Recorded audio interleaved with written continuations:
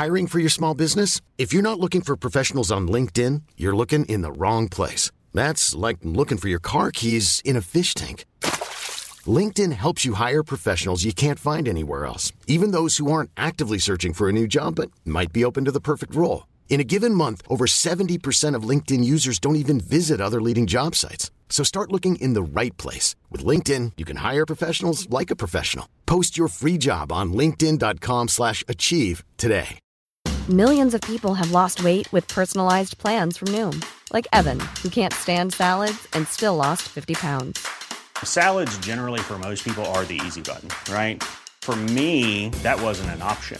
I never really was a salad guy. That's just not who I am. But Noom worked for me. Get your personalized plan today at Noom.com. Real Noom user compensated to provide their story. In 4 weeks, the typical Noom user can expect to lose 1 to 2 pounds per week. Individual results may vary. Investpodden. Du lyssnar på Investpodden med Ronja och Ted, och idag var med oss Per Holknekt i studion. Välkommen hit, Per. Ja, men tack så mycket, lördag och allt. Ja, eller hur? Hjärtligt välkommen.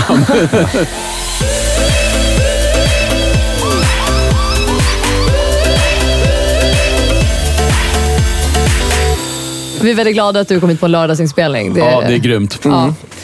Men det är väl ungefär den tiden man har. Ja, men tänk på att du är småbarnspappa och jobbar hela tiden och föreläser jämt. Så fint att du kunde komma hit och lördagsfika lite med oss. Nu är det så här, vi har läst din bok. Och du måste ju fråga, varför valde du att skriva en bok om ditt liv? Ja, men just då så var jag nog i ett skede där jag kände på något vis att det var dags att sammanfatta saker på ett vis som att jag liksom kunde då ställa de första 54 åren av mitt liv i hyllan lite grann och ge mig själv en chans att börja om och ren två och liksom rensa chippet lite grann och gå ut på arenan som liksom nästa man. Men kände du att du ville förklara dig? Nej, jag har ju egentligen ingen orsak att förklara någonting för någon, för där är det liksom...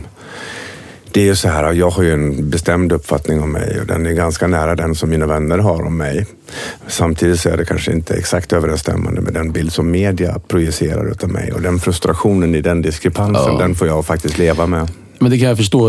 Alltså, när man är så, finns i media så mycket som du har gjort under tiden och alla grejerna, så blir det självklart en skillnad, och den kan ju vara väldigt frustrerande, kan jag tänka mig. Den är så, och jag har fått god hjälp med att hantera det där, och det är bara att sitta på händerna och låta det bero. Ja, det är svårt. Ja, men samtidigt så är det så här, jag har varit så otroligt beroende av kärlek utifrån hela mitt liv, och nu har jag väl på något litet vis börjat landa i att faktiskt gilla mig själv utan applåder utifrån. Men det tog 54 år? Ja, jag är inte riktigt där än, men jag har teorin ligger klar.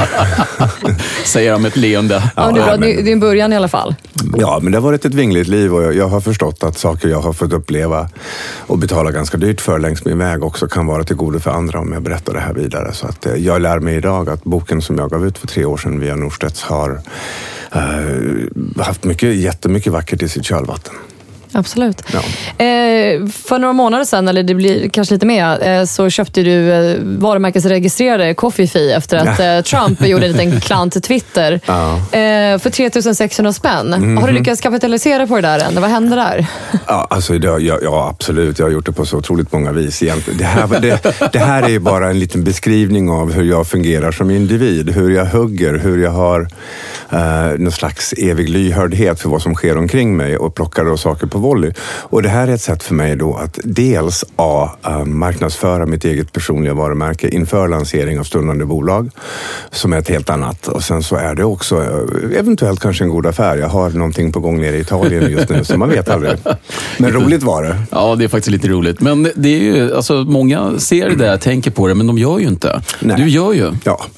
Och så, men det säger jag också själv blivit snuvad på grejer. Jag har ju lärt mig att det ligger i mitt intresse att vara snabb. Så att, Men är din främsta titel idag entreprenör? För med tanke på att du är skateproffs och du har drivit tidning och startat ett antal klädmärken. Liksom, vad är din titel idag? Ja, men jag brukar säga diversarbetare. Det passar mig nog bäst. Men... Det gillar jag, det är skön titel. Ja, de ringde mig från SCB, jag tror det var i Örebro någon gång i tiden, och frågade vad jag hade för titel. och då svarade jag diversarbetare, och då sa de, det kan det inte vara. Så då fick jag hitta på något annat. Vad hittade du på då? Nej, men då var jag väl tillfälligen då marknadschefen eller någonting. Okej, landade en sån här normal titel. Ja, men jag är jätteoförtjust i titlar. Framförallt i samtiden och framtiden så tror jag att titeln står i vägen för mänskliga relationer. Så att jag försöker bilda titelfria organisationer. Ja, det där är ju helt rätt. Jag brukar säga att jag är arbetslös, men jag har ju varit med om när man träffar folk på höga bolag och de säger, vad är din titel? Och så ska de plötsligt liksom fatta beslut baserat på ett namn eller en titel. Ja, nej. Så att jag försöker så långt möjligt där hålla mig ifrån det där. Men du kanske har kommit så långt att din titel räcker som Per Holknekt och så vet de ändå liksom vad det innebär. Ja, men samtidigt är det så att har vi en titel så är den också liksom relaterbar till ens plats på jobbet. Och många då byter skepnad i det att man sätter nyckeln till sin kontorsdörr. Och man då lämnar hänsyn och lyhördhet utanför dörren. Och jag tänker att om jag är Per så tar jag med mig själv till jobbet och sålunda också då ingredienser som är viktiga för att bygga. Men du har ju en extraordinär historia, för du har ju varit hemlös och sålt Situation Stockholm, och du har varit skateproffs i Los Angeles och du har hängt med kändisar och det ena med fjärde. Ja, och jag har stått på Times Square och sett mitt bolags namn rulla förbi på Nasdaqs listor. Ja, det just också, det. Den är ju cool. Var du på Times Square när det hände, eller? Nej. Okej. Jag tänkte att där var det ju. Ja. Ja, men första börsregningen då satt jag på Arlanda på väg till Los Angeles för att bygga ut. Och sen så andra gången så fick jag vara med. Så. Men dina klädmärken, du startade ju Svea. Ja. Och så Odd Molly och så var det med No Sense. Ja, men allt det här är ju kvinnokläder. Ja. Varför kvinnokläder och inte, för du är ju själv en dude, man, så varför blev det inte killkläder? Det finns två tungt vägande skäl. Dels så känner jag att det behövs en motpol till dagens kvinnliga varumärkens budskap. Någonting som levererar, någonting som gör att tjejer kan få känna sig lite tillräckliga istället för dagens otillräcklighetskommunikation. Och framförallt så är det roligt att jobba med tjejer när de köper kläder, för de köper för att de vill och killar för att de måste. Ja, det stämmer. Det var grymt. Ja, för man kan ju läsa då din bok. Jag tyckte det var jätteintressant, för jag är ju den generationen där med Odd Molly och Svea. För plötsligt så dök ju Svea upp från ingenstans och så skulle alla ha en Svea-mössa och en Svea-tröja och hoodie och allt det där. Jätteroligt. Ja, men det är jättekul. Och sen så kom ju då nästa Odd Molly, och jag hade ju ingen aning om då att det var liksom samma man bakom båda varumärken. Men när det togs upp sen i Solsidan med Odd Molly, och det var ju då någonstans när du berättade det i boken, att då insåg du vad som har hänt med varumärket. Ja, jag hade blivit lite kidnappad och jag hade ju liksom, min entré var ju en helt annan. Jag ville ju på något vis gå in och vara den här gamla obstinata skataren som faktiskt vurmar för andra människor på riktigt, och sen så började liksom allt bli missförstått, och sen när man liksom igen då så var det liksom en annan tolkning än den jag ville leverera till marknaden, så att säga. Men jag började ju hela den resan med att skicka liksom ett brev till svenska moderedaktörer och bad dem dra åt helvete. Ja, nej, för det var, för de som inte känner till det, så var det ju att i Solsidan man såg det avsnittet där, och så skriker ju ena karaktären och de andra att de är, alltså jag kan knappt säga det ordet radio. Säger det du? Så bara, jo, men Odd Molly-fitter och vad allt det då innebär, överklass och finare i kanten och så här, som var ju precis tvärt emot det, för då var man ju ouppnåelig liksom, plötsligt om man var den som hade på sig Odd Molly. Och det var ju precis tvärt emot det du ville.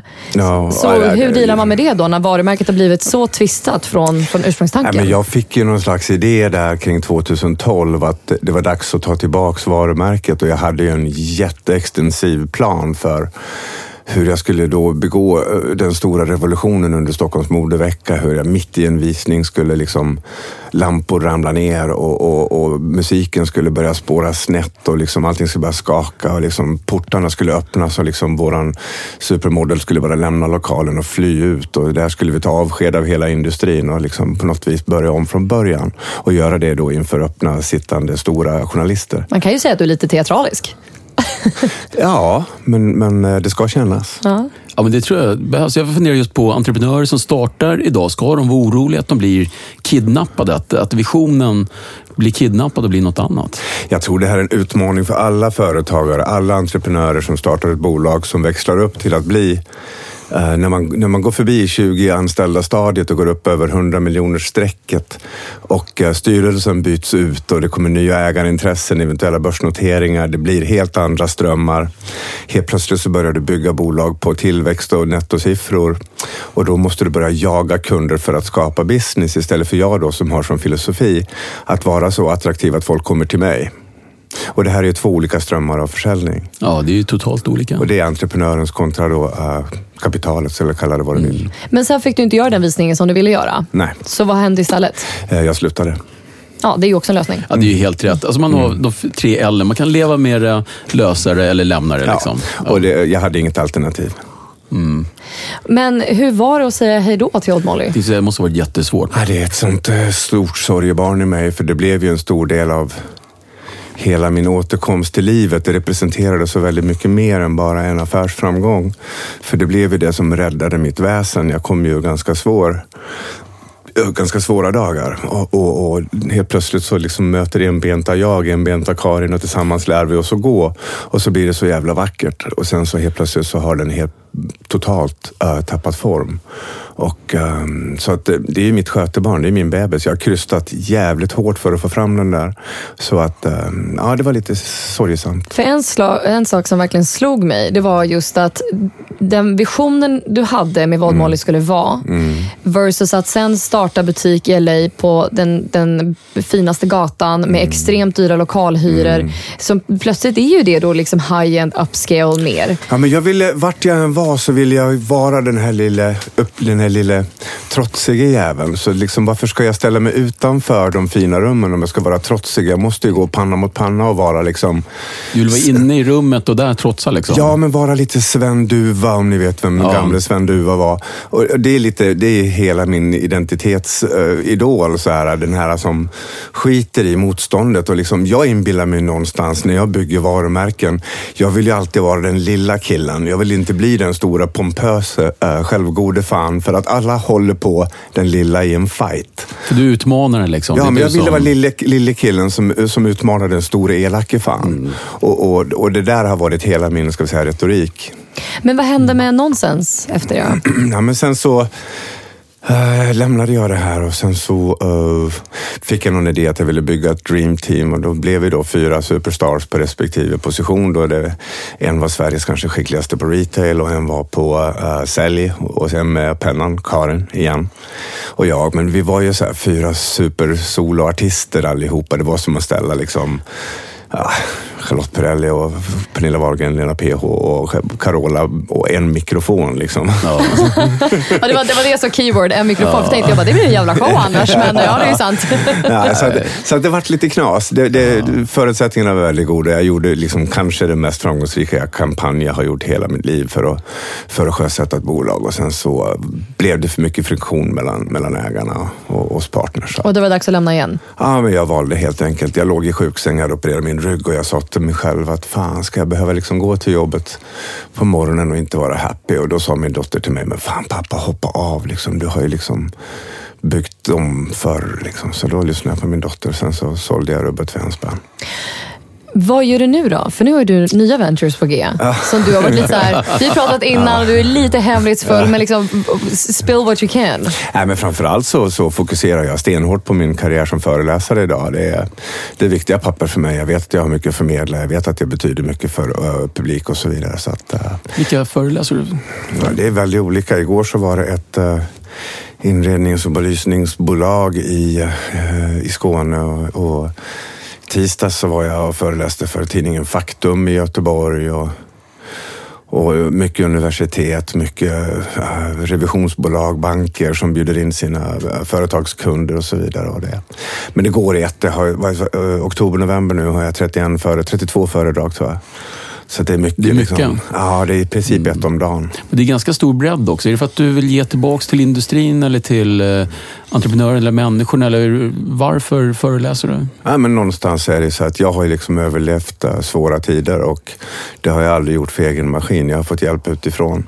Och då känner jag på något vis att har någon någonstans förändrat mitt liv, så är det en gåva jag har blivit given, och den kan jag bara behålla genom att ge bort den igen. Så att jag försöker på något vis att bara leverera nycklar och dyrkar och hopp och konkreta verktyg. Och en och annan slägga kanske? Ja, nej, det finns ingen bitterhet kvar i mig. Den är borta helt. Jag har inte tid. Har inte råd med det. Vi kommer komma tillbaka lite till liksom din livshistoria. Ja. Men dina bolag som du gör nu, vad gör du om dagarna? Förutom att föreläsa då? Ja, dels så håller jag ju på att sammanfatta ytterligare en vända mitt liv. För att jag ska sjösätta nu mitt bolag, eller då varumärke nummer 33 här nu i vår försommar 18. Nummer 33? Ja, det har blivit några stycken. Nummer 33. Och det är inte ett nytt klädmärke för tjejer? Alltså, är det någon annan som har lanserat så många varumärken? Jag vet inte. Det är nästan rekord i sig. Ja, och jag har ju 4 idag levande varumärken i modeindustrin som faktiskt anställer och betalar skatt. Så att det är häftigt. Det är häftigt. Ja, men nu tänkte jag så här att nu ska inte jag göra saker som jag kan längre, utan nu ska jag göra saker som jag verkligen inte förstår. Så nu så ska vi ut och bygga om hela svenska tjänstesektorn. Vi ska skapa den nya förmedlingen för tjänster i Sverige. Grymt. Ja, det är jag en god vän till mig som tills vidare flyger under radarn. Han sitter i en fin position i ett annat bolag och han är mycket mer sugen på att flyga med mig. Trevligt. Ja. Och det här betyder att ni kommer ta in riskkapital? Ja, absolut. Det måste vi ha. Och det var ganska mycket riskkapital, va? Ja, alltså det är så uppenbart att de mest fantastiska idéer idag det byggs ju otroligt många goda och fantastiska idéer, men de faller ju i kritisk massa. Man når inte upp till den här nivån, och där har vi liksom en ganska extensiv plan för att nå den här nivån, för att det är där det tar självfart, så att säga. Jag tänker, det räcker inte med ditt LinkedIn-flöde, för där händer det en massa grejer. Du har väldigt mycket följare. Absolut, jag skulle säkert kunna crowdfunda vad som helst. Men vi kommer att, ska jag säga, hitta en solid partner som vid sidan om mig och min befintliga partner och utvecklingsbyrån tar den här resan ihop. Så är målet att Arbetsförmedlingen ska kunna klappa igen sen? De kommer nog gå och klappa igen sen. Ja, då så. Då vet vi. Säger jag med ett leende.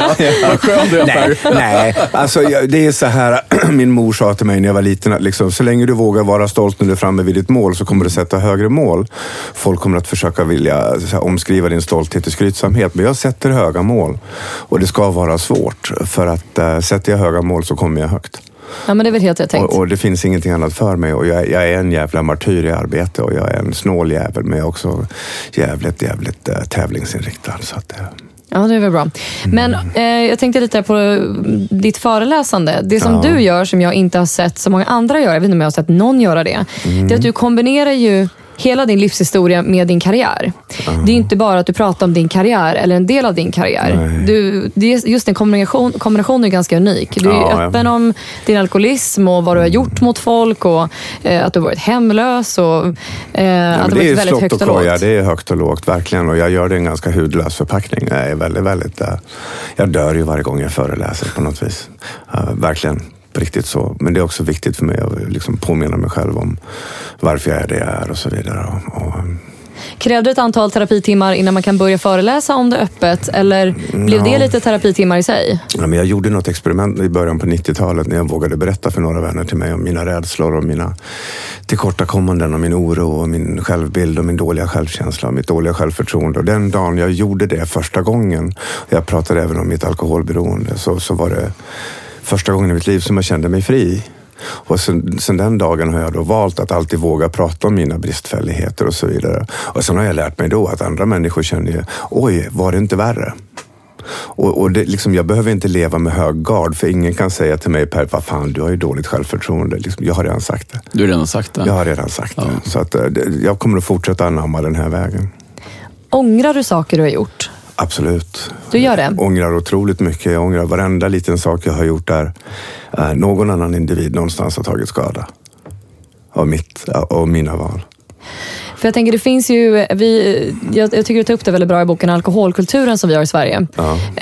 För jag har också pratat ganska högt om den några gånger, att vi har en sån knasig kultur att man kan pusha på varandra och dricka och så vidare. Och framförallt också inom the corporate world, att det är mycket after work, så det är mycket fester. Och representationsmiddagar, konferenser, och det är alltid alkohol. Ja. Ser du något bättre, förutom att gå och golfa då? Finns det något alternativ? Jag ska golfa nästa fredag. Ja, det är klart du ska. Nu på fredag. Jag har aldrig i hela mitt liv spelat golf. På fredag ställer jag upp i CEO-golfen i Skåne. Ja, men du är reflexör. Jag vet ju faktiskt att du ska golfa på fredag. Ja. Men förutom just att golfa då, för det är ju lite så här gubbsport, sorry. Vad kan man göra istället för att sitta och dricka vin hela tiden? Jobba.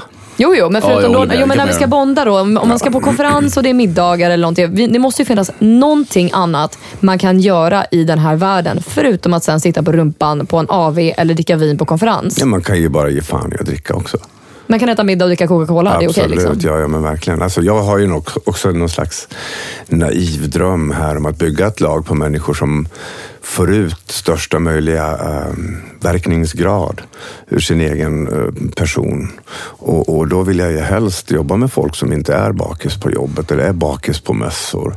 Jag vill ju helst ha en partner som jag kan ringa klockan 21:30 en fredagkväll och vi kan sitta och snacka konkret kring hur vi ska utveckla saker och ting. Jag älskar att jobba fredagkvällar för då vet jag att mina konkurrenter är ute på fyllan. Ute på fyllan liksom. Ja, då kommer man ikapp och drar ifrån. Då drar man ifrån. Då ligger man i ytterfil och pekar finger liksom. Men så bygga ett bolag på människor som inte krökar. Fan vad coolt. Ja, absolut. Ja, faktiskt... Men är entreprenörskap en egen drog i sig? Ja, alltså det är summan av alla laster, det är konstant. Så att jag försöker bara, det är liksom destruktiva kraften som jag försöker bygga om till konstruktiv. Det är samma sak. Så att det är bara ett beroende som byts ut till ett annat. Men det är i alla fall ganska så... Okej, tycker jag. Jag tycker det är skapande kraft. Ja, men det är en ynnest att få vara med och bidra till våran stora familj. Alltså, det här låter ju klichémässigt, men det är det.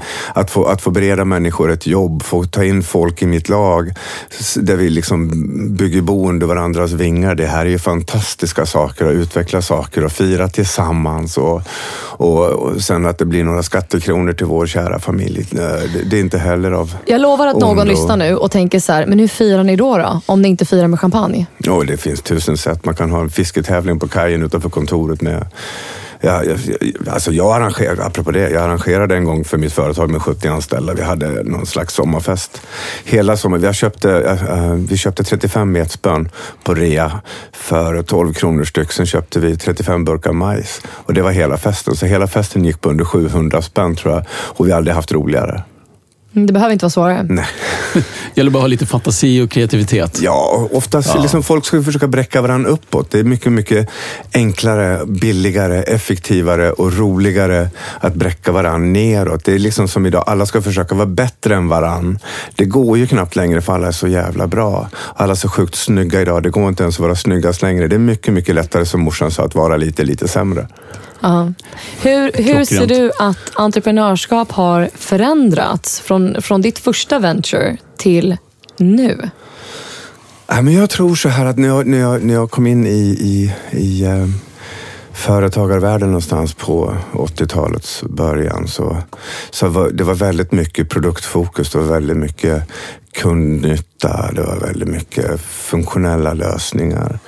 Och det jag ser idag, det går emot i det att vi har då diskussioner kring AI och så vidare. Människan är gjord av kött och ben, tankar och känslor. Och nu börjar vi liksom lämna kött och ben för det kommer tekniken att ta över. Och mer landar i relationsbyggande kring det som inte går att ta över. Och jag tror att just det här med affärsbyggandet för framtiden är mycket, mycket mer produktfrånvänt. Jag tror att på den tiden så var 80% av matchen produktfokuserat. I framtiden så kanske 20% av lösningen är kring produkten. Och resten handlar om paketeringen och associationer och associativa värden. Och det är bara... Gud vad jag pratar. Ja, det är därför du är här. Ja, men jag tänker så här, om du tänker, ta vilken bransch du vill i Sverige och sen plockar upp dem då ur alla städer och så bygger du en mässa av de här företagen som hör till samma bransch. Så kommer du att gå omkring på den här mässan så kommer du då att få otroligt obehagliga öppna svar på varför det går bra för vissa och inte för andra. Varför hänger det så jävla mycket folk i den här montern där borta? Det handlar nästan aldrig om att de har en bättre produkt. Det är bara paketeringen. Folk vill finnas omkring varumärket, känna delaktighet i den lagbyggnaden och så vidare och så vidare. Så att lite grann där kan du kanske se vad jag försöker förklara. Och du kan ta måleritjänster eller software eller vad fan du vill, men liksom lyft upp alla ur sina städer, bygg en lokal, sätt in alla i samma rum och låt dem konkurrera där allting blir så otroligt krasst och tydligt. Där kan man lite grann försöka visualisera sin egen performance och hur ska jag vinna slaget, för produkterna är idag ganska identiska. Ja, men det vill bara kolla på iPhone versus andra telefoner som de har bevisat många gånger kanske är bättre telefoner. Ja, men Apple lyckas ju paketera väldigt väl, så att det finns ju fortfarande en kult av däribland jag som fortfarande följer den sidan. Och det här började ju tidigt redan på det här Mac versus PC-kriget och Apple gjorde sina första filmer i USA med den här coola mot den här tråkiga killen. Just det. Och det hänger i. Jag tycker fortfarande att det är liksom det är coolare. Det är coolare. Ja, jag sitter rak i ryggen i min italienska åka sportbil. Jag sitter ganska säkert i en Skoda. Liksom. Det är inte krångligare än så. Det går lätt att känna in sig. Men det du tar på där, alltså där jag tror, där du framförallt har lyckats redan gjort flera resor med varumärke, det är ju bland det svåraste som finns. Så du började, vi pratade om det alldeles nyss, om att du är ganska duktig på att plocka upp vibbarna runt omkring. Men det är ju väldigt sällsynt förmåga. Det är inte så många som är duktiga på det där. Då. Kan man lära sig det? Eller är det medfött? Eller? Jag vet inte. Jag tror att man kan lära sig det. Man kan göra det rent tekniskt, kan man faktiskt gå in i det att man beslutar sig för att vara lyhörd.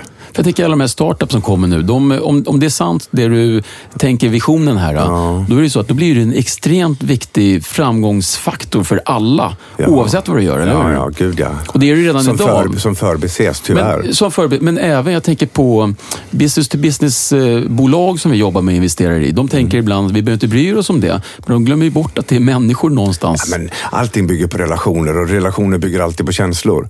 Så det är inte krångligare än så. Men det problemet i det här är att det här är jävligt svårt att få ner i Excel. Ja, eller hur? Hur gör man? Och när du väl då ska stå inför investerare eller inför en styrelse och dra ett projekt som oftast bara vill ha siffror och svart eller rött, så är det jävligt svårt att presentera. Och som dessutom kanske inte har en relation till marknaden eller idéerna. Nej. Liksom. Och nu är vi tillbaka till det vi pratade nyss, det här med entreprenören som kommer in med det här passionen, glöden, visionen som oftast är baserad på lust.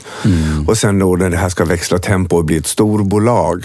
Den här transitionen där behövs det någonting som gör att man inte skapar friktion mellan grundare och ny styrelse, för det uppstår nästan alltid krig. Ja, och det som händer är att de sparkar ju grundaren eller flyttar på grundaren, tar in en professionell styrelse och säger nu är vi nu ska vi bara bygga bolag. Och det vet vi hur man gör, säger man. Men det du säger att det vet vi ju inte alls det. Nej. Om jag ska vara krass. Ja, men om vi får lite krassa. Ja, man ska vara krass, Ja, så hur gör man då? Ja, man ringer mig. Ja. Det är enkla svaret. Men när du inte har tid då? Vad är liksom alternativ nummer 2? Då går man på föreläsningen. Nej, men alltså jag har valt, jag personligen, jag har gjort det här valet. Jag har valt att jag läser inte litteratur. Jag läser inte böcker. Min senaste lästa bok är 1971 och jag läste Enid Blytons 5 söker en skatt. Läser du faktaböcker då, eller? Nej, inte alls. Ingenting. Jag har aldrig lyssnat på en podcast. Jag tittar aldrig på film. Jag konsumerar inte musik. Utan jag försöker, det kan vara ett dumt hittepå, men jag inbillar mig att när jag inte gör det som jag då kallar för passiv underhållning, så ingår jag i någon slags aktiv underhållning singularis. För att jag tror att jag går på min egen scen. Jag sitter inte på min egen läktare. Utan du är där. Jag är där. Och då kan jag se om någon fryser. För att om jag är busy med att titta på min film så kommer jag icke att iaktta att den här kvinnan här borta fryser. Och fryser hon, då tänker jag, filt. Och ser hon ut att ha råd, då tänker jag, sälja filt. Jag tänkte dyr filt. Ja. Alltså, lyhördhet och observationsförmåga kommer i att du måste isolera dig ifrån övriga påverkande element. Men det är intressant. Det är jätteintressant att du säger det, för att några av de intressantaste människor jag träffat någon gång har liknande idéer. Alltså isolerar sig totalt, läser inte andras böcker. Och en av de filosofer jag gillar mycket är en kille som heter Nassim Taleb som säger att du kan inte se din närtid om du inte får lite distans på det. Och när du säger det, då känns det så här, men herregud, det kanske man ska testa. Ja, men det fungerar för mig så. Och därmed kan jag också då hela tiden vara lyhörd och snappa upp saker. Att notera att KFF faktiskt inte är registrerat direkt in på pv.se, är det taget? Nej, pang, reagera. Och sådär. Och även då, eftersom jag försöker leva i någon kronisk nulägesanalys av allting jag ser och betraktar och känner och tar in, så kan jag i det också upptäcka brister och fel. Och brister och fel för mig är ju alltid någonting bättres begynnelse. Om man vågar ta det till sig och bejaka det och förlika sig med det. Så när någon säger till mig så här, men fan Per, du är ju fördomsfull. Då säger jag så här, fan tack! Nu kan jag förbättra någonting med mig själv istället för att slå ifrån mig. Så att hela tiden ta emot möjligheter. Men det där är ju svårt. Jag bara tänker generellt sett på om man får nu var det kanske just det, personligt då, men när man får kritik till sig eller man tar till sig sånt, det är ju nästan, man måste ju nästan räkna till 10 långsamt baklänges för att inte liksom reagera direkt med att det är inte alls det. Nej, men vi agerar i affekt och på dumhet, så är det. Man ska ju gå ett varv runt huset eller backa 10 meter som du säger. Så gör du det? Nej, men nu går det på rutin. Jag är så jävla oförskräckt idag. Jag menar, jag har ju lärt mig att om jag säger till folk här, absolut, jag är gravt alkoholiserad och det är ett bekymmer jag får leva med. Jag har en högljudd jävel på min högra skuldra. I det här så berättar jag också för andra människor, det är inte farligt att prata om det. Sen får jag ett mejl ett halvår senare från en tant i Piteå som säger att vet du vad, nu satt jag och min man i morse och pratade om det här vid frukostbordet. Och jag kan inte förstå, men det var nog någonstans där vi hörde dig för ett halvår sedan. Så jag kommer att fortsätta vara ganska oförskräckt och prata om det som är svårt. Men har du, ja precis, har du alltid varit sån dock? Att du har sagt, tack, så när skedde den förändringen? När jag via aktiva beslut en gång i tiden vågade säga till en människa och prata och berätta om alla mina rädslor. Och när jag vågade berätta för en närstående att jag jobbar i modeindustrin men jag kan fan inte rita. Och när jag vågar berätta sådana här saker, då blir jag fri och då känner jag mig, så länge jag följer den vägen har jag absolut ingenting att vara rädd för.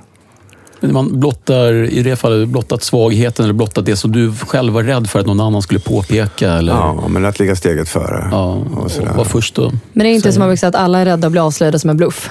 Jo, absolut. Vi släcker lampan om kvällen så tänker vi, shit, snart kommer de på mig. Jag känner så ofta faktiskt. Jag tänker att det är tur, klarar mig en dag till. Ja, och det här är ju någonting som också jag märker, för jag pratar ju om precis just det också när jag är ute och föreläser. Och folk kommer fram till mig efteråt och säger, shit, I'm Sandra, and I'm just the professional your small business was looking for. But you didn't hire me because you didn't use LinkedIn Jobs. LinkedIn has professionals you can't find anywhere else, including those who aren't actively looking for a new job, but might be open to the perfect role, like me. In a given month, over 70% of LinkedIn users don't visit other leading job sites. So if you're not looking on LinkedIn, you'll miss out on great candidates like Sandra. Start hiring professionals like a professional. Post your free job on linkedin.com/achieve today. Since 2013, Bombas has donated over 100 million socks, underwear, and T-shirts to those facing homelessness. If we counted those on air, this ad would last over 1,157 days. But if we counted the time it takes to make a donation possible, it would take just a few clicks. Because every time you make a purchase, Bombas donates an item to someone who needs it. Go to bombas.com/ACAST and use code ACAST for 20% off your first purchase. That's bombas.com/ACAST, code ACAST. Ever catch yourself eating the same flavorless dinner 3 days in a row? Dreaming of something better? Well, HelloFresh is your guilt-free dream come true, baby. It's me, Keke Palmer. Let's wake up those taste buds with hot, juicy pecan-crusted chicken or garlic butter shrimp scampi. Hello Fresh. Stop dreaming of all the delicious possibilities and dig in at HelloFresh.com. Let's get this dinner party started.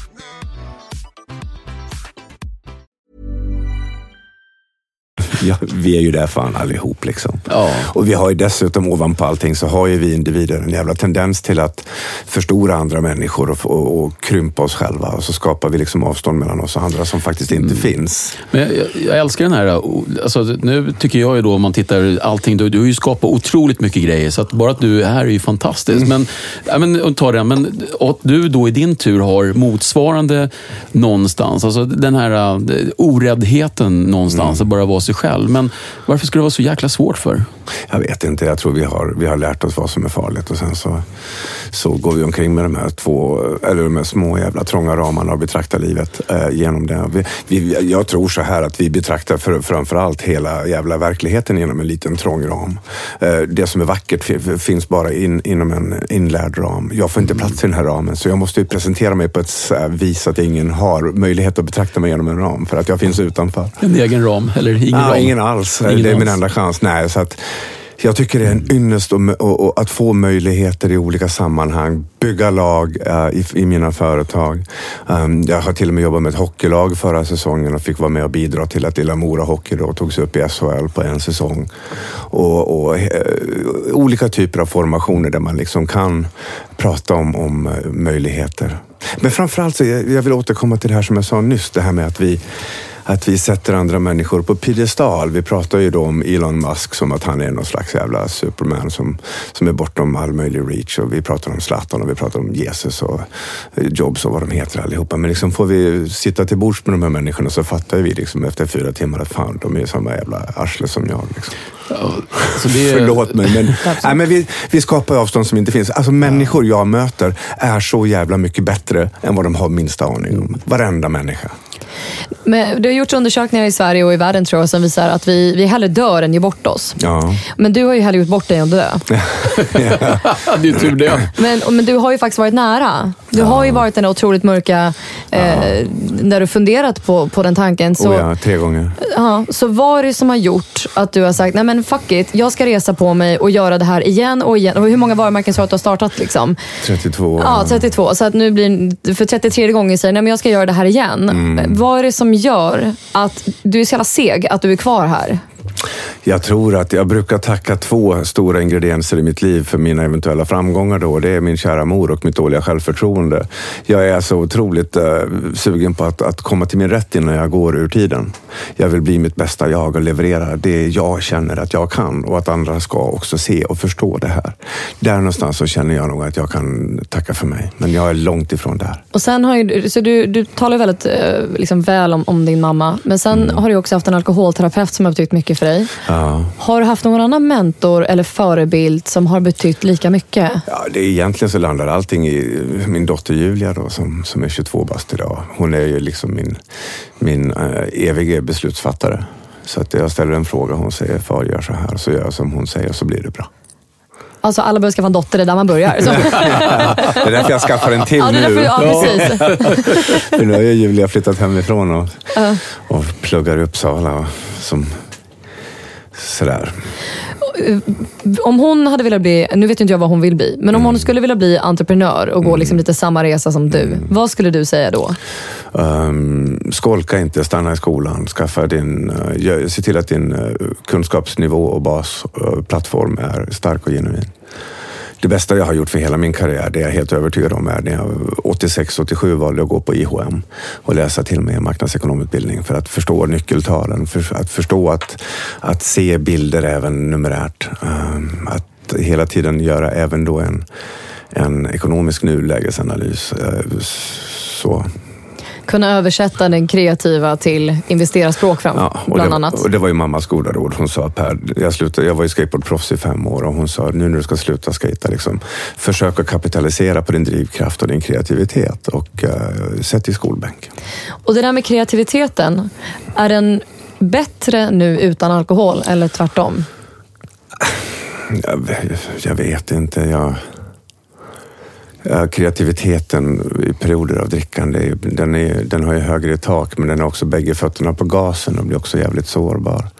Idag är min kreativitet mer förankrad, så att den har en fot på bromsen också på något vis. Så att jag föredrar den jag har nu, den är försiktigare. Och är det någonting jag har lärt mig över tid med mina alla affärsäventyr, så är det ju att förstå att avbryta när det inte fungerar. Att, jag är flygrädd, så jag tog pilotcert för några år sedan, och då sa min flyglärare att föreställ dig en imaginär linje på runwayen, och liksom när det ger fullt pådrag, om inte planet har lyft där borta, fan dra av, för annars ligger du i salladen. Och det där har jag anammat lite grann när jag försöker jobba med bolag också, att inte då på stolthet följa med min skuta längst ner i havets djup, så, utan vara realist och liksom våga avbryta. Är det fantastisk insikt? Jag tänkte, det måste ha tagit ett tag att komma till den insikten. Ja, det har kostat några vurpor. Men en annan sak jag tänker, alltså, man kan ju fundera på entreprenör en gång, eller kanske 2 gånger. Det är ju inte så många i Sverige.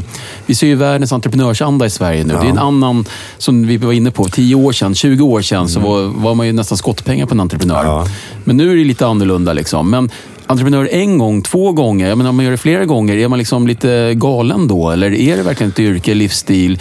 passar det alla? Är det någon som borde säga, ja, men bara för att jag går på Handels borde jag inte bli entreprenör? Alltså... Jag jättesvårt att svara på. För min del, jag kan bara tala för mig själv. Och liksom där handlar allting om en otrolig nyfikenhet.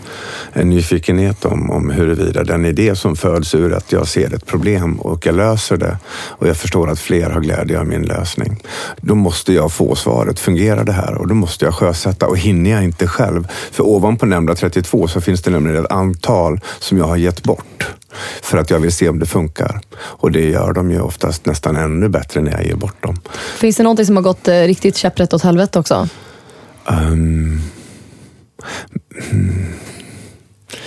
Ja, men inte riktigt så, tycker jag. Nej, faktiskt inte.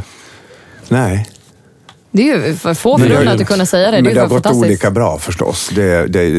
Jag var ju med och liksom startade en tidning på 80-talets absoluta början och som sedermera blev ett mediehus som Bonniers över tid köpte upp. Och liksom, sådana här resor har jag gjort som jag är extremt stolt över.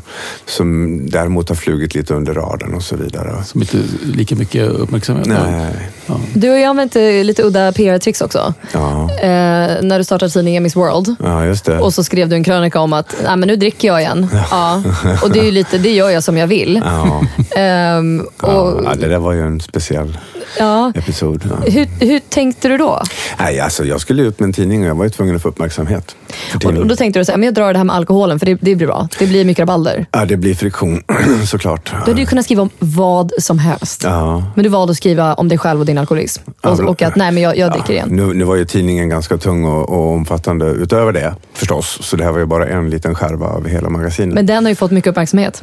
Ja, den rusade upp i Pressbyråns topp 10 bara på 2 nummer. Så att det var... Det är otroligt.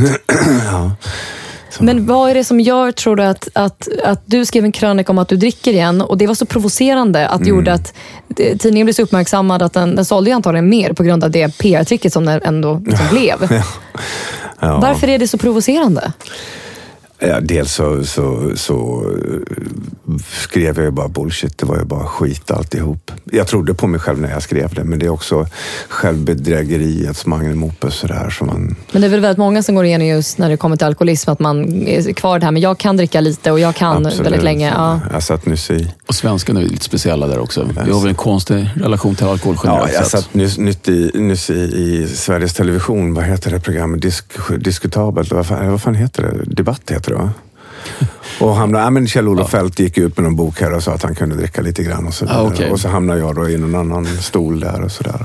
Men och sen så gjorde jag en trailer åt SVT där jag förklarar situationen med liksom den här som påstår sig inte kunna eller påstår sig kunna dricka liksom ett halvformat och jag tror den drog sig 1,5 miljon views på några veckor liksom. Men det finns ju väldigt många som lever i det gränsen att men jag kan dricka lite grann. De kanske har pratat med en alkoholterapeut till och med och sådär, men en alkoholterapeut säger aldrig till dig, nu slutar du dricka. Utan de är ju där, men de är mer liksom att försöka också för att man inte ska sticka därifrån utan guida lite och hjälpa till och sådär. Men hur ska man nå dem som är i det där mellanlandet? Ja, det där är svårt. Det är så. Du har ju själv varit där, så hur når man? Nej, men liksom, det är jävligt... Det här är ett jättestort problem som kräver sin egen arena. Det är svårt att avhandla i en liten studie här en lördag på 40 sekunder. Jag får ju säkerligen 20 brev i veckan ifrån förtvivlade kompisar eller individer själva som säger att nu är det mörkt och jag vet inte hur jag ska ta mig här ur. Men då är det människor som har slagit i botten. Och när människor slår i botten och håller i livets handtag ut, där är det ju akut läge. Men de här människorna som fortfarande får det att flyga och sitter på Sturehov och dricker vin med eleganta etiketter, där är det svårare att komma åt. Förstås. Så länge jag sköter mitt jobb, den klassikern. Och alkisens klassiker är att komma först till jobbet och gå sist så man blir oantastlig och så vidare. Men jag kan ju de här tricken, you can't kid a kidder. Så. Nej.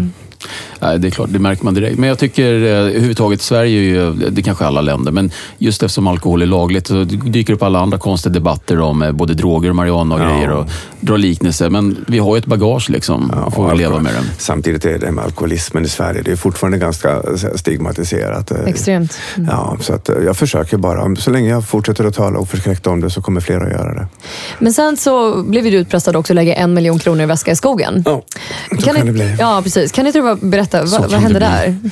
Nej, men jag har ju liksom kommit i kontakt med fler människor då, som har råkat ut för samma sak, och allting följer samma mönster, och det är när kvällstidningarna då väljer att publicera. De tjänar mest pengar, de äger mest pengar i den stadsdelen. Och precis i kölvattnet av det här så brukar det dyka upp kriminalitet och hot och utpressning, och det drabbade mig. Och vad hade hänt om du inte hade lagt en summa pengar i Väska i skogen? Det väljer jag att inte berätta, för jag har ingen orsak därtill. Okay. Har det hänt fler gånger?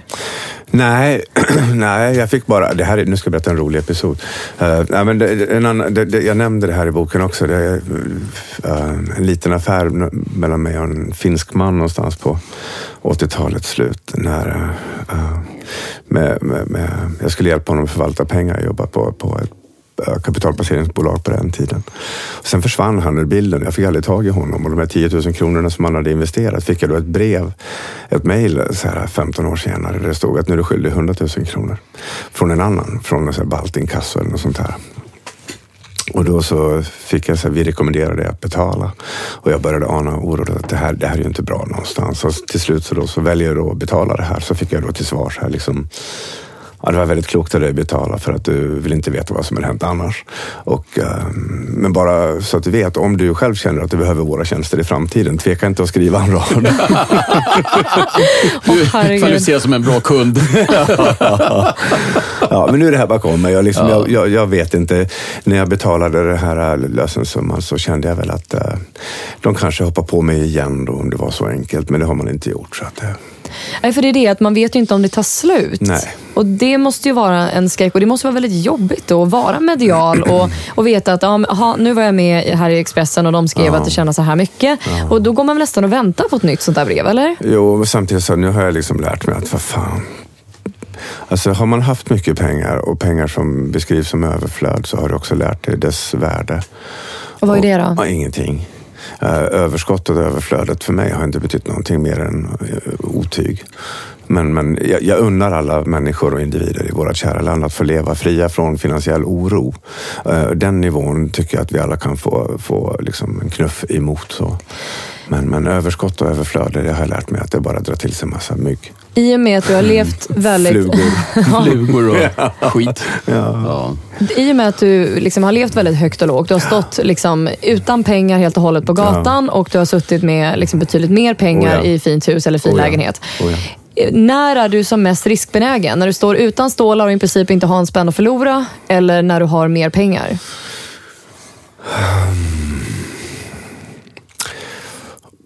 Riskbenägen.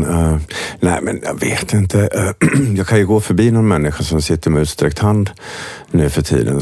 Och jag förstår att det här är en individ av mitt märke. En person som kanske har varit entreprenör, förlorat allt, frun har dött, fabriken har gått omkull och nu inte kunde hantera allting. Och nu så sitter den i absoluta utanförskapet och har ingenting kvar. Och jag minns att inte ha någonting kvar. Att det är, för att citera då Janis Joplin som sjunger Freedom is just another word for nothing left to lose. Och det fanns en otrolig frihet att inte längre ha någonting att förlora.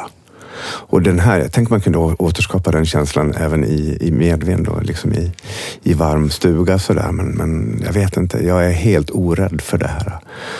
Det där, jag vet inte. Är du inte rädd att, jag hörde ju J.K. Rowling och Oprah prata om det, att de båda var rädda att vakna upp ändå på något sätt typ i sömnen och spenderat alla pengar. För att de kände det här ansvaret plötsligt nu. Att det kom in så mycket pengar och så visste de inte riktigt hur de skulle hantera det. Och tänk om jag bara i sömnen och så vaknar jag så är allting bara borta, jag spenderat allting. Och det är en panik de båda känner. Har du aldrig känt det? Nej, då får man göra en sån här björnnattklo och bli munk. Göra sig av med allting. Ja, eller så söker man till Big Brother som du gjorde. Ja, det kan man göra. Ja, men det var ju ett sätt att lösa husrum och mat ett tag. Ja, och där fick jag då också, apropå att ligga steget före, där fick jag då en penna när jag var med i huset och en ljudslinga, ett A4-papper och 45 minuter att skriva en låttext. Och då skrev jag då en låttext som heter Mediahora då, så att eftersom jag visste att folk skulle kalla mig för det efter programmet, men då tog jag argumentet ifrån. Du tog det först. Ja, såklart. Och den skivan sålde ju guld, det hamnade på Svensktoppen och så vidare. där. As one does. Ja, men, men självdistans funkar. Ja. Självdistans fungerar liksom. Så. Men precis just på det temat liksom, är Sverige då, alltså, har vi självdistans i Sverige? Skulle Sverige må bättre? Skulle svenskarna må bättre? Eller vi som bor här, oavsett om vi är svenskar eller inte, må bättre och mer självdistans? Ja, men verkligen. Vi har inte det. Nej. Vi är lite uppstoppade. Alltså, det eller finns lite... ju två olika skrån. Det är klart att det finns självdistans. Om vi tar ett sånt enkelt exempel som stand-up komedi.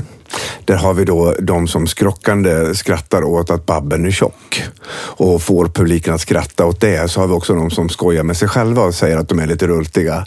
Det är mycket, mycket mer oantastligt.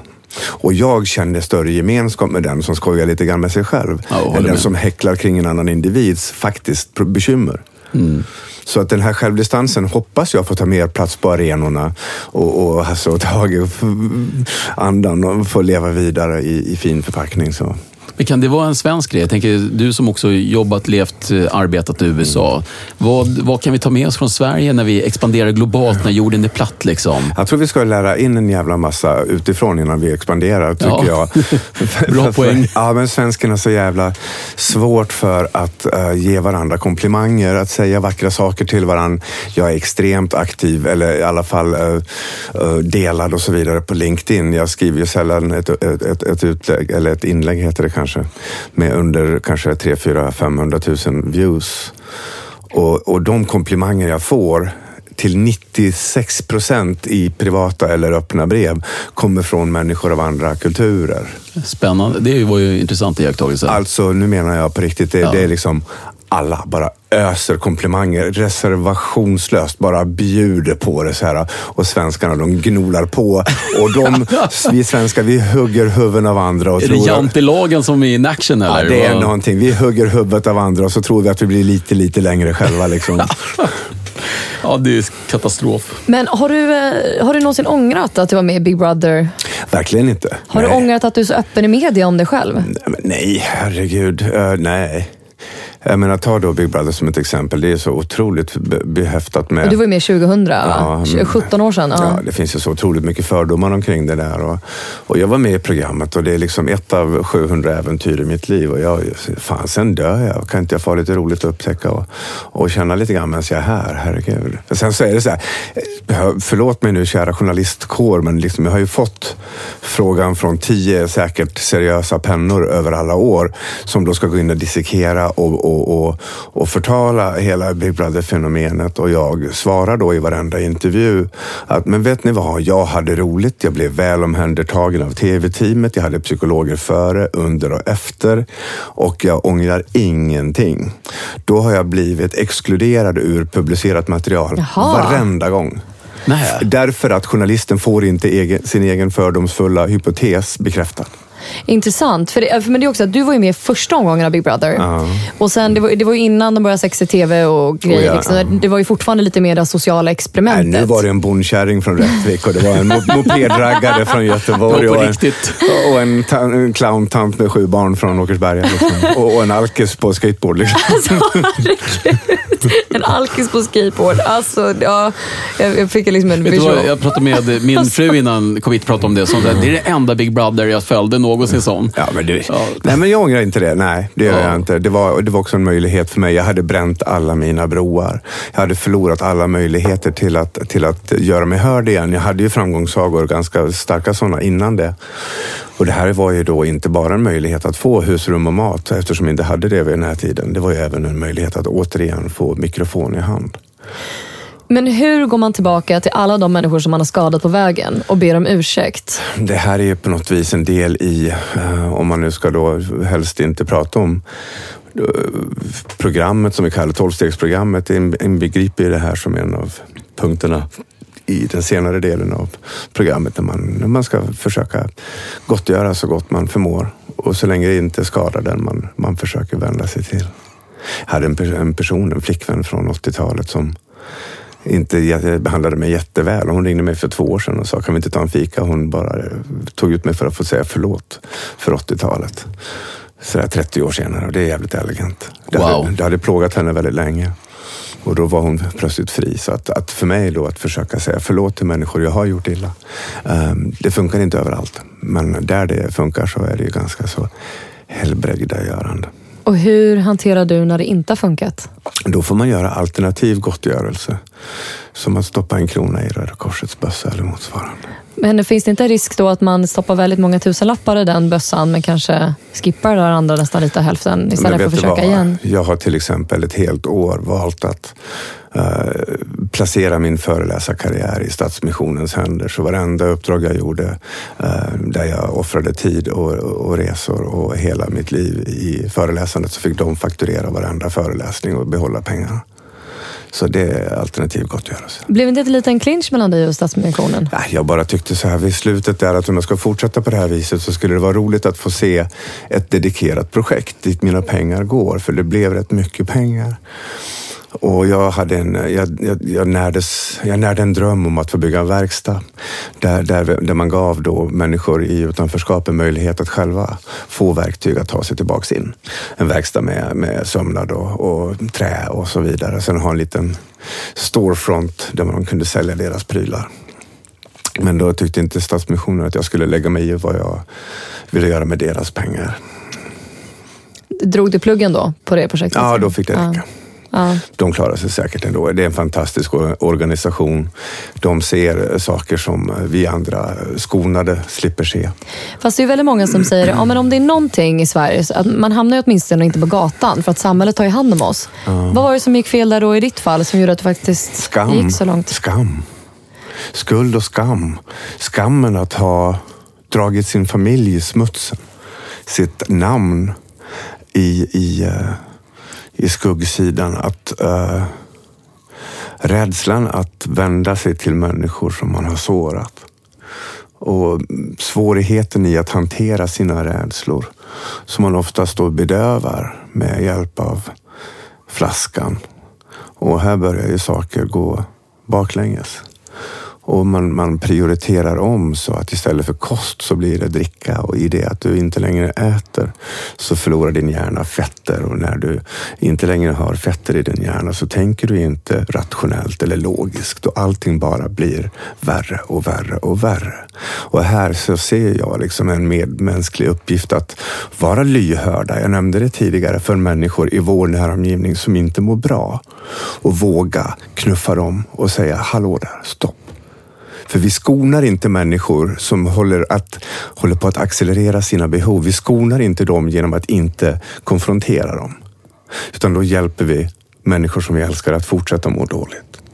Så även om det gör jävligt ont att säga till en vän att det är dags att lägga ner. För den blir extremt provocerad och har dessutom ofta 35 försvarsargument i kavajens innerficka. Ja, precis. Det går inte alltid att nå heller. Fast man gör den konfrontationen. Man är så förberedd på den som beroende. Man kan den utan till. Du har varenda artikel som någon tidning någon gång har skrivit om värdet i ett glas rött vin ibland för hjärtat. Du har allting i innerfickan. Allt bara ligger och väntar på att bli använt i konfrontation. Och det kompensatoriska beteendet, men jag har faktiskt jobbat hela dagen så jag har rätt att slappna av lite. Ja, såklart, det är det värd. Jag kollar faktiskt vitaminer i det här då. Och jag tyckte att det var framförallt den grejen som du sa. Jag tycker det är värt att lyfta här också för de som inte har läst boken. Man lär sig alla knep, det här bland annat med att gå in på Systembolaget och fråga, vad finns presentpåsar? Har du en liten penna som jag kan skriva på det här kortet till? De knepen, men faktum är, jag tycker det är viktigt att ta upp det, för att de knepen är ju sånt som går många människor förbi. De som har den bakgrunden, så här, de ser det direkt. Men att du tog upp den, det var en sån här, gud vad skönt. Det är första gången som jag har någon som säger det högt. Och det är ju helt galet egentligen med tanke på att du inte är den första alkoholisten i Sverige. Nej, men vi som är alkoholiserade och har vågat blotta våra hjärtan inför sjukdomen. Vi har ju liksom en sån X-ray vision när vi är ute och rör oss i miljö. Jag sitter ju på Sturehov. Jag ser ju att 7 av 10 gubbar där har grava problem med alkohol. Jag ser när folk beställer nästa glas. Jag ser hur man för sin dialog kring alkoholen. Och jag kan det utan till. Och jag säger det igen, you can't kid a kidder. Jag har skrivit boken med alla jävla trick.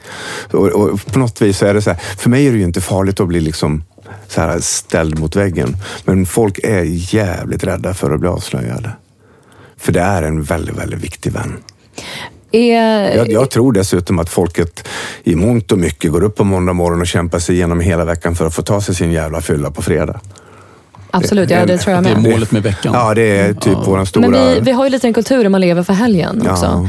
Men är 12-stegsprogrammet den bästa vägen att gå? Om det är någon som lyssnar nu, precis som de lyssnar på dina föreläsningar, läst din bok och sådär, men om det är någon som lyssnar nu för första gången och hör den här storyn, är det A man ska söka sig till, eller var börjar man någonstans? Jag har ingen som helst orsak att sitta och göra reklam för någon form av verksamhet överhuvudtaget. Jag kan rekommendera 12-stegsprogrammet som sådant för vem som helst. Min mamma som aldrig drack ett glas älskade 12-stegsprogrammet för personlig utveckling. Den handlar ju då att kapitulera inför sina egna rädslor och så vidare, och sen återbygga sitt väsen genom att rena sig och sen komma ut på andra sidan och föra det goda ordet vidare. Och det här funkar på vem som helst. Så att, men det låter vi vara ett fenomen vid sidan om. Absolut, men jag tänker någon som sitter där och säger, var börjar man någonstans? Vad ska jag googla upp först? 12-stegsprogrammet är väldigt, väldigt bra, och inte låta sig bli rädd för ordet Gud som används i de sammanhangen. Jag själv har döpt om Gud till Marie. Jag skiter, det får heta vad det vill för mig. Men det är ändå ett tema för dig med kvinnor, helt klart. Det är ju kvinnokläder och din Gud är en kvinna. Ja, min mor och min dotter och min nya dotter och min fästmö Linda, och det är mycket tjejer. Men betyder det att du förstår kvinnor? Jag har en fäbless för kvinnans otroligt stora palett. Den är så formidabel att få arbeta nära, och det finns så mycket mer att hämta i samarbeten med tjejer än med killar. För att ni har ännu inte fått leverera hela er jävla power. Och killar, vi spelar ut alla kort första kvällen. Ni är grymma. Ja, jag tycker väldigt kul när vi pratar på telefon och jag frågar dig, hur kommer det sig att du lyfter kvinnor just? Och du utbrast, men ni är det bästa som finns. Och jag tänkte, gud, det är jättekul. Ja, men det är bra. Så du får gärna säga det igen. Brudar är ju grymma. Ni har ju liksom nyanser och kulörer och färger som vi äger inte eran bricka överhuvudtaget. Nej, håller med. Nej, men så är det. Och ni har ju ännu inte fått spela ut hela det där som gör att eran input i den nya tiden kommer till sin rätt. Och det finns så mycket mer att hämta. Men ni är ju lite byngliga att jobba ihop med. Men det finns ju lite knäppisar också med tanke på. Du fick ju massa brev med frierier när du verkligen har slagit botten och är med liksom i media om hur livet är misär. Och då får du brev när kvinnor säger, men du Per, ska inte vi gifta oss? Jo, men det är lite så här plocka upp honom ur rännstenen, ta hem honom och ge honom, tvätta honom genom fina kläder. Nej, men det var ju skilsmässan efter Lena här, så var det väl. När tidningarna gick ut med det så tror jag fick 5000 brev från giftaslyssna kvinnor på 2 dagar. Ja, du behövde ju inte gå med i Tinder i alla fall. Nej, det funkade för dig ändå. ja, men innan vi glömmer, jag vet inte hur tiden går här, men liksom just nu så har jag då genom ganska aktiva beslut lyckats hamna i en livssituation där jag trivs förbannat bra. Jag har min lilla älskade Linda hemma vid, och jag har lilla Carla som är 2,5 månader. Jag har Julia, 22 år, som lyckas bra i plugget och nu är redaktör för tidningen Reversen uppe på Uppsala universitet. Och min föreläsarkarriär går som tåget, det har aldrig gått bättre. Mina utvärderingar är liksom världsklass. Och jag har orsak att vara jävligt nöjd och glad, men det farligaste jag kan göra i hela min tillvaro, det är att ta de saker jag har kämpat så hårt för och vunnit för givet. Och det är ett tips jag kan ge till varenda lyssnare här, att ta ingenting för givet. För du kan vara 1 millimeter ifrån att se det, gå det förlorar. Till exempel kärleken, till exempel marknadsandelarna eller barnen.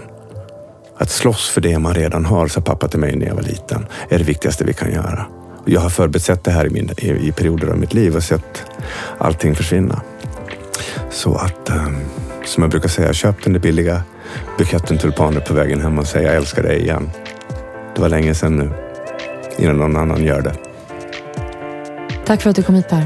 Tack själv. Jättehärligt. Tack, Per. Lördag. Hej. Hej. Tack för att du har lyssnat på Investpodden med Ronja och Ted. Glöm inte att följa våra sociala medier, Instagram, Facebook och Twitter. Och vi vill såklart höra ifrån dig. Så hör av dig till ronja@investpodden.se. Ha det bra, vi hörs. Hej!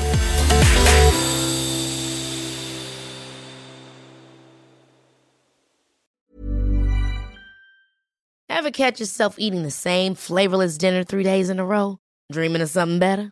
Well, HelloFresh is your guilt-free dream come true, baby. It's me, Keke Palmer. Let's wake up those taste buds with hot, juicy pecan-crusted chicken or garlic butter shrimp scampi. Hello Fresh. Stop dreaming of all the delicious possibilities and dig in at HelloFresh.com. Let's get this dinner party started.